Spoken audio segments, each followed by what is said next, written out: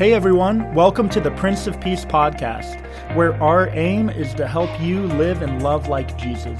I'm Lorne, one of the pastors of Prince of Peace. We're glad that you're here and we hope you enjoy.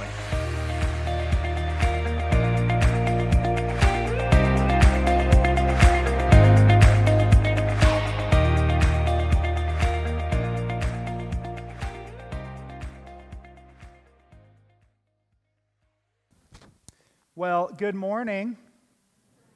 It is good to see you. It is good to be back. Thank you for giving my family this extended time of rest and enjoyment together. Truly a wonderful time of renewal for all of us. But I am happy to be back and to be back preaching. I was sort of hoping this week that first sermon back, two things. I hope I remember how to preach.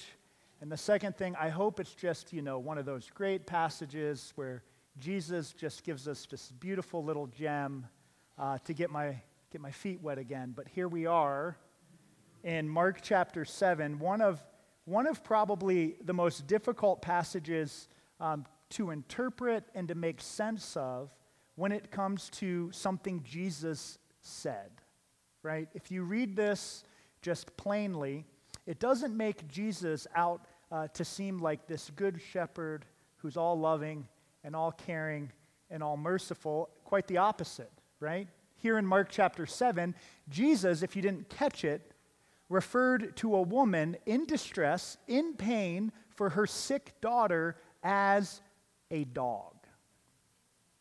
What do we do with this? Where do we go with this, right? Now, there have been a lot of preachers and there have been a lot of sermons preached over the years that have tried to defend Jesus. They've tried to explain away what Jesus said to somehow soften the actual exchange. I'm sure over the years preaching Mark chapter 7, I've preached a sermon like that. I'm curious to explore that as a possibility. But maybe there's something else here in Mark chapter 7 for us today that would highlight the Spirit of Christ in an unexpected way. So we're told that Jesus here in Mark chapter 7 is tired. He's retreated away to a region outside of Jewish territory where he had primarily been doing ministry in Mark up to this point in the gospel. And he goes to the region of Tyre and Sidon, which in the Old Testament, we could draw a couple of references there for this region being known by the Jewish people as a place of great idolatry, of idol worship.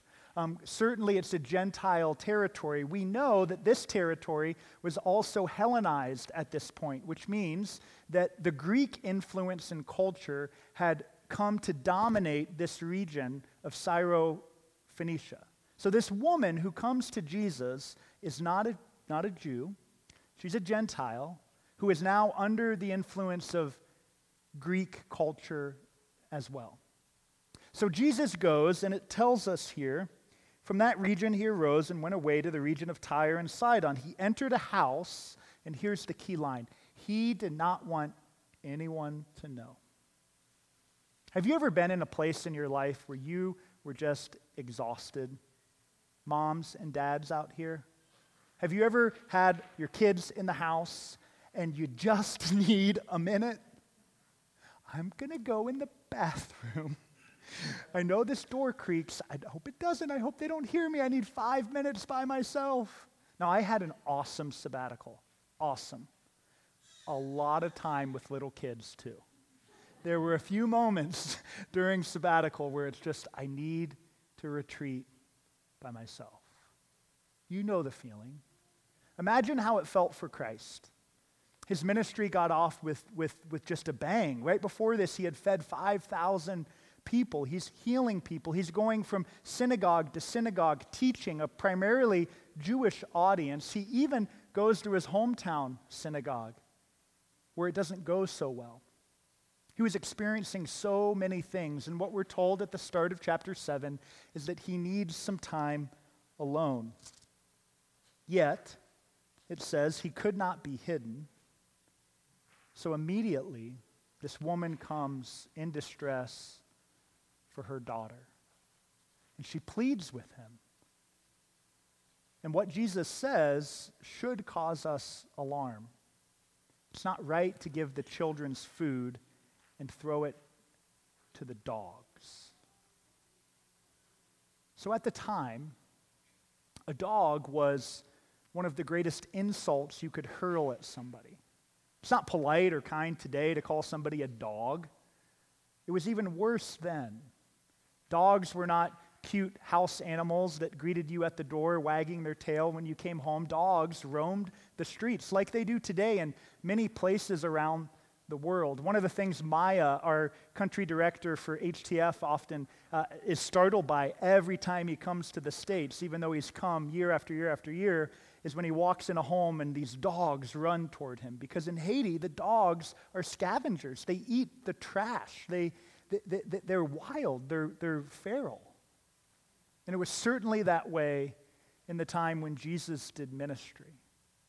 Jesus also sort of downgrades or refers to dogs in a diminishing way in the Sermon on the Mount. It's not wise to throw your pearls among swine or feed it to the dogs. So how do we make sense of this? Now, if I wanted to try to defend Jesus like a lot of pastors have, if I want to try to preach a sermon from that angle, what a lot of people have said is that, well, you see, what Jesus was doing there was he was trying to teach his disciples how not to act. No, honestly, this is probably the most prevalent translation or interpretation out there. Just a little bit before in Mark's gospel, the Pharisees and the Sadducees are arguing who's clean and who's unclean. The religiously, quote-unquote, clean, the Pharisees can't hear the message. They don't recognize that he's the Christ. And yet here, in front of a woman who's a Gentile of Syrophoenician origin, clearly not religiously clean, she's the one who actually proclaims Christ as Lord. So he's flipping it on its head.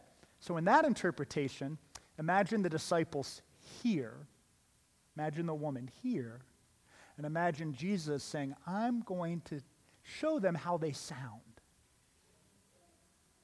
It's not wise to take the children's food and throw it to the dogs. I kind of imagine him looking at the disciples, shaking his head like, that's not what you do. Or could it be possible that Jesus, in fact, was grumpy, was tired, and understood at that point in Mark's gospel that his ministry was for the children of Israel? He was going into this region not to heal, not to teach, to rest. Certainly you could make that case too. So if we looked at it from that angle, if we're open to that interpretation, which I know a lot of people struggle with, how can Jesus not be perfect all the time, right? I get it. Our natural defense is to defend Jesus, explain away.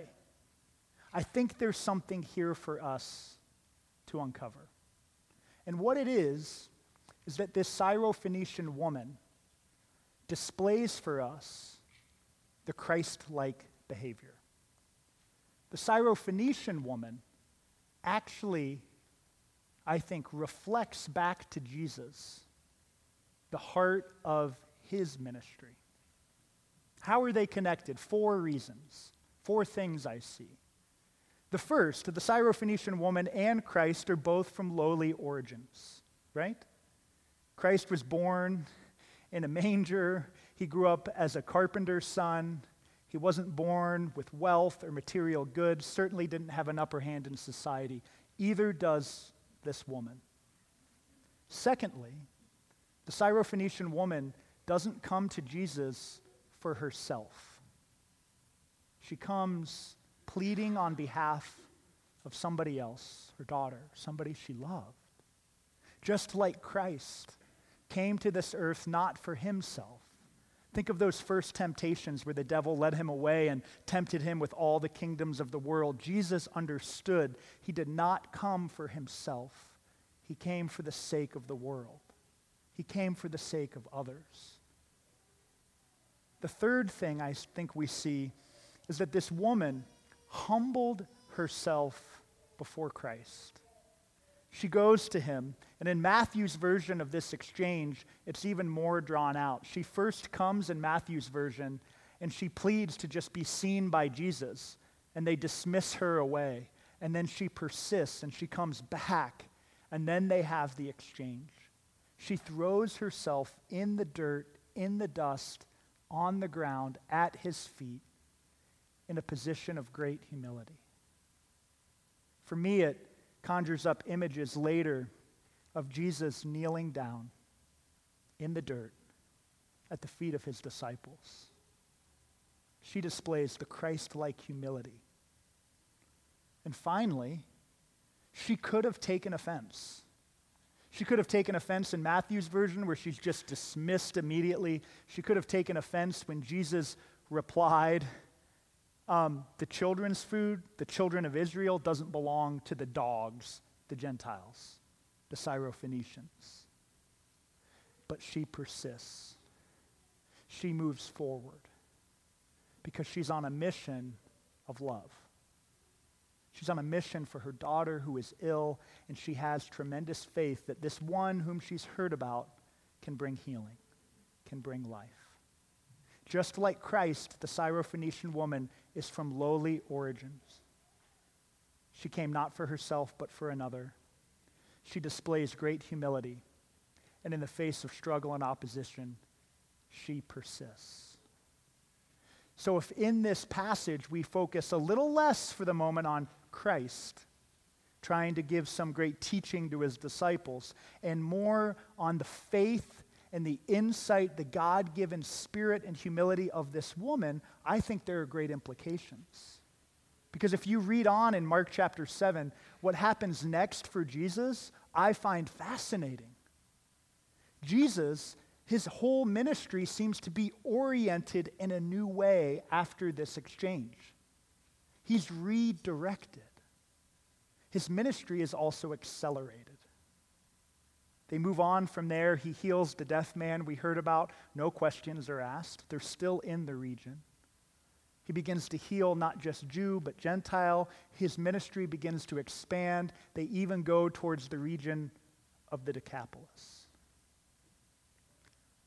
Whether Christ was teaching a lesson or the woman was teaching Christ a lesson, the question that I want us to wrestle with is when we encounter the Christ in another, are we open to being redirected? Or have our hearts grown so hardened and closed off that we can't see how God might want to expand our reach, our impact, and our witness? That's a question not just for you to wrestle with personally, but for us to wrestle with as a congregation. It's easy in today's world with all the complexities and all the challenges we face to say, I have come for this is my purpose, this is my role, I don't want to be bothered, I just want to rest, I just want to be left alone. But daily, moment by moment, God is breaking into our lives through Syrophoenician women who are asking us, pleading with us through a spirit of humility and great purpose to see that we are capable of far more than we have imagined. There are a lot of Syrophoenician women in our world today who are pleading and begging and yearning for hope, healing, and life. The women and their children recently on the news at those gates at the Kabul airport. Please, please, please. The child who is hungry in our own backyard and the one who's hungry in the streets of Port-au-Prince. Your neighbor who's silently suffering next to you. Do we have ears to hear? Do we have eyes to see that the ministry and the mission and the faith God has given us is not meant for us. It's meant for the whole world. So, Prince of Peace, may our hearts be opened, may they be challenged, and may we go out and live and love like Jesus indiscriminately May we love with full abandon. May we be the people of God God has designed us to be. Cling to your faith in the crucified and risen Lord. God loves each of you, and I do too. Amen.